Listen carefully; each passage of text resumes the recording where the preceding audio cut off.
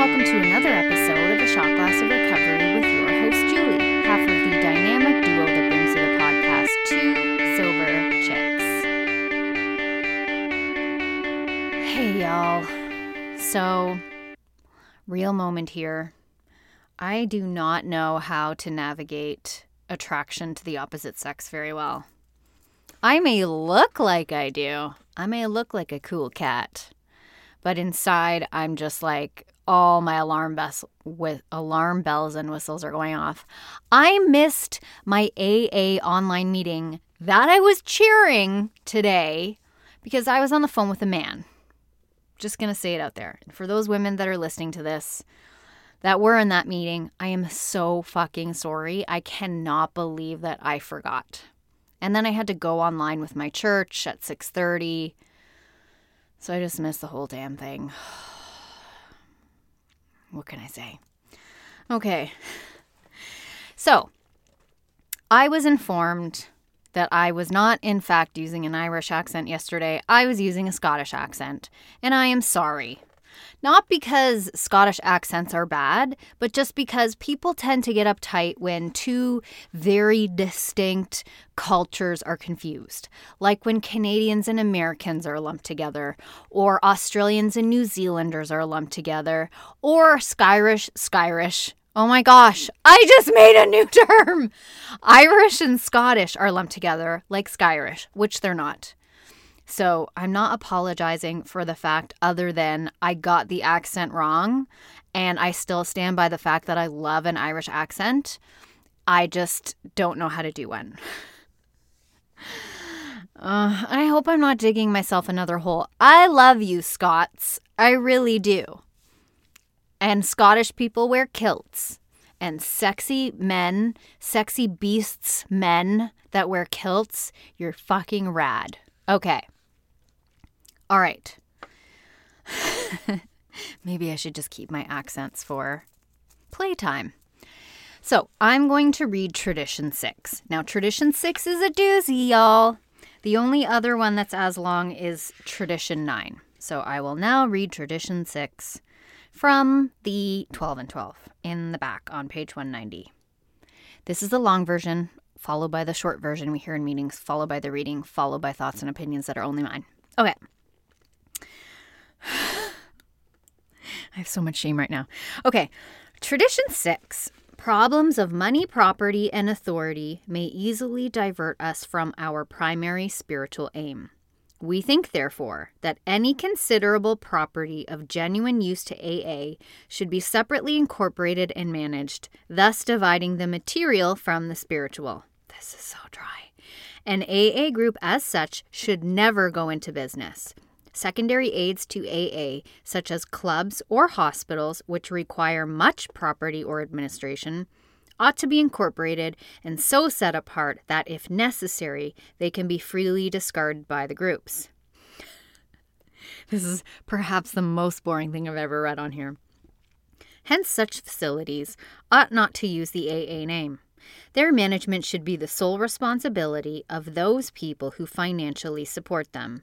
For clubs, AA managers are usually preferred, but hospitals, as well as other places of recuperation, ought to be well outside AA and medically supervised. While an AA group may cooperate with anyone, such cooperation ought never to go so far as affiliation or endorsement, actual or implied. An AA group can bind itself to no one. Let's read the short form and hopefully some kind of explanation as to what the fuck I just read. Okay, step 6. Tradition 6.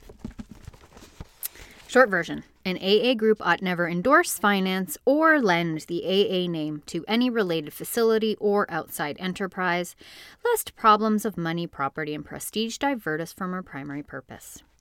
The moment we saw that we had an answer for alcoholism, it was reasonable, or so it seemed at the time, for us to feel that we might have the answer to a lot of other things.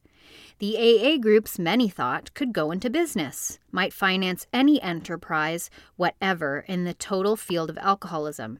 In fact, we felt duty-bound to throw the whole weight of the AA name behind any meritorious cause. Okay, this is way better. Here are some of the things we dreamed. Hospitals didn't like alcoholics, so we thought we'd build a hospital chain of our own. People needed to be told what alcoholism was, so we'd educate the public, even rewrite school and medical textbooks. We'd gather up derelicts from skid rows, sort out those who could get well, and make it possible for the rest to earn their livelihood in a kind of quarantine confinement. Maybe these places would make large sums of money to carry on our other good works. We seriously thought of rewriting the laws of the land and having it declared that alcoholics are sick people. No more would they be jailed. Judges would parole them in our custody. We'd spill AA into the dark regions of dope addiction and criminality. Ooh, this is good. We'd form groups of depressive and paranoid folks. The deeper the neurosis, the better we'd like it. It stood to reason that if alcoholism could be licked, so could any problem. It occurred to us that we could take what we had into the factories and cause laborers and capitalists to love each other. Our uncompromising honesty might soon clean up politics. With one arm around the shoulder of religion and the other around the shoulder of medicine, we'd resolve their differences. Having learned to live so happily, we'd show everybody else how. Why, we thought, our Society of Alcoholics Anonymous might prove to be the spearhead of a new spiritual advance. We might transform the world. Yes, we of AA did dream those dreams. How natural that was, since most alcoholics are bankrupt idealists. Nearly every one of us had wished to do great good, perform great deeds, and embody great ideals. We are all perfectionists who, failing perfection, have gone to the other extreme and settled for the bottle and the blackout. Providence, through AA, had brought us within reach of our highest expectations. So why shouldn't we share our way of life with everyone? Whereupon we tried AA hospitals. They all bogged down because you cannot put AA into business. Too many busybody cooks spoil the broth. AA groups had their fling at education, and when they began to publicly whoop up the merits of this or that brand, people became confused. Did AA fix drunks, or was it an educational project? Was AA spiritual, or was it medical? Was it a reform movement? In consternation, we saw ourselves getting married to all kinds of enterprises, some good and some not so good. Watching alcoholics committed willy-nilly to prisons or asylums, we began to cry, "There ought to be a law!" AAs commenced to thump tables in legislative committee rooms and agitated for legal reform. That made good newspaper copy, but little else. We saw we'd soon be mired in politics. Even inside AA, we found it imperative to remove the AA name from clubs and 12th step houses.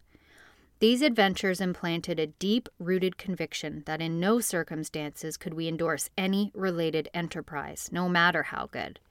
We of Alcoholics Anonymous could not be all things to all men, nor should we try. Years ago, this principle of no endorsement was put to a vital test. Some of the great distilling companies proposed to go into the field of alcohol education. It would be a good thing, they believed, for the liquor trade to show a sense of public responsibility. They wanted to say that liquor should be enjoyed, not misused. Hard drinkers ought to slow down, and problem drinkers, alcoholics, should not drink at all. In one of their trade associations, the question arose of just how this campaign should be handled. Of course, they would use the resources of radio, press, and films to make their point.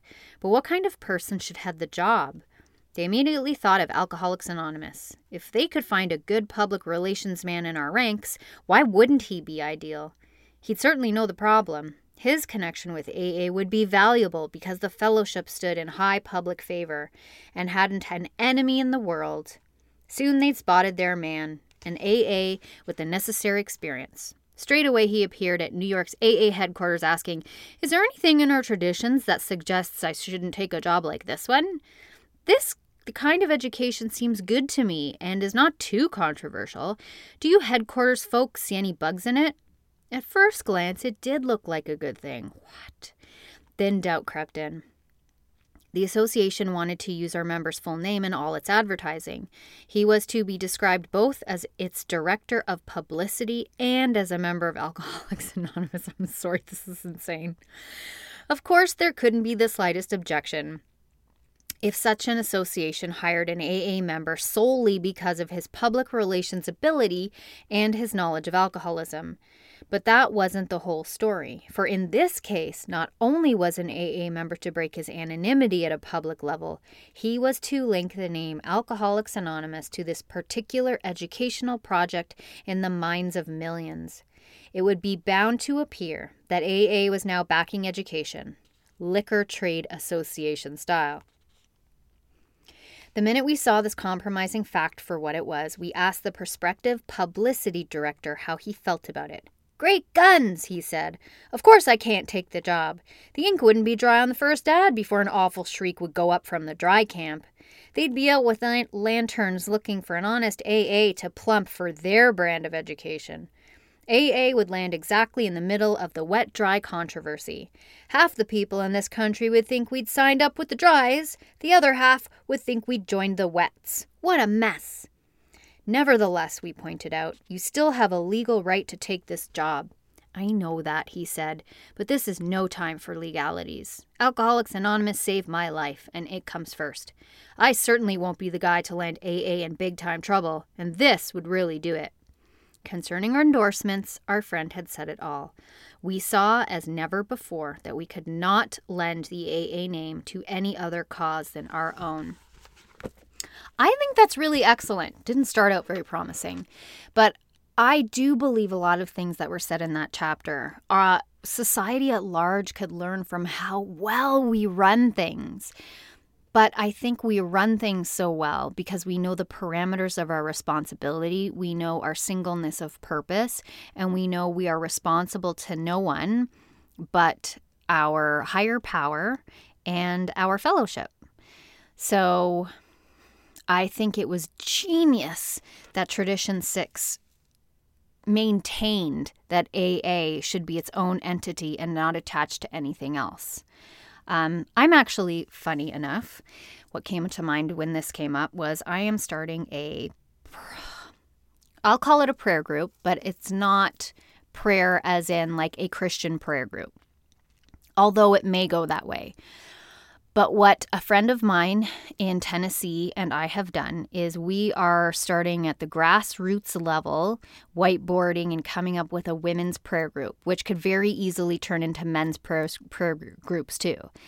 But the genius behind it is how we're organizing it. It's very similar to how AA runs, which is 1 hour in and out. This small prayer group is women serving women, and then hopefully in the future the men's groups will be men serving men, and it will be based upon the notion that only, just like alcoholics, one alcoholic talking to another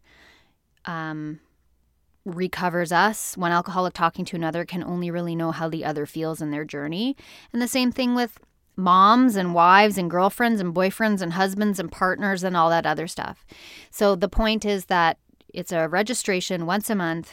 You go to these meetings, you ask how you can serve and pray for another person, and then you check in on that person every week. You partner up or you pick out of a hat. I mean, like I said, we're just at the brainstorming idea. But because of my experience in AA and because of singleness of purpose and the way the groups run and how we do not govern, all of our people are servants, I am able to already have a structure that I think could very easily be implanted into the structure of something different. AA obviously will not be affiliated, but the 1 hour in and out, the level of service to each other where nobody governs, and then materials that show people how to do their own. So hopefully these prayer groups will pop up all over the world, all over the city first, then maybe the province or the state, and then maybe the country. But it's people serving other people, because we live in a time right now with such division, and we're not banding together as human beings crying out for love in great need of support. And I've often wanted people that I know in our fellowship to have access to something like we have. And so if I can impart any wisdom from how AA is run and the traditions into something that will be well served by these parameters, by these morals, and by these ethics, I just hope it will take root And it will grow into something where we are coming together as human beings and not being divided by beliefs or colors or socioeconomic status or religion or any of those other things. My great hope for humanity is for us to see this ploy of all of these distractions of racism, of prejudice, of anything else that divides us as a very dark plan. If you want to call it spiritual warfare, you can call it spiritual warfare. If you want to call it human ego or humanity's flaw or our dark natures or whatever you want to call it, whatever it is pulling us further and further away from who we are, which is a race of people on a planet where we need each other. We're community people. We need to be in relation with each other. And I really do believe that love can heal all wounds. So the more people in your network that are praying for you, that are serving you tea, that are washing your feet in a metaphorical sense, the better. And I think we do that really brilliantly in our rooms. It's really a love that I think can solve many problems. And if I can take one idea, one little mustard seed of an idea that was planted in me because of my participation in this fellowship, I want to give it forward and hope to see us all unite together as brothers and sisters. So that may be the most political thing I ever say on this podcast, but I think it's worth saying. So if you need prayer, if you need support, you can email me or Lisa at the number 2, soberchicks@gmail.com. You can also find us on Instagram and Twitter under the same handles. And I hope you are well. If you are here, stay. If you've gone away and you've come back, welcome back.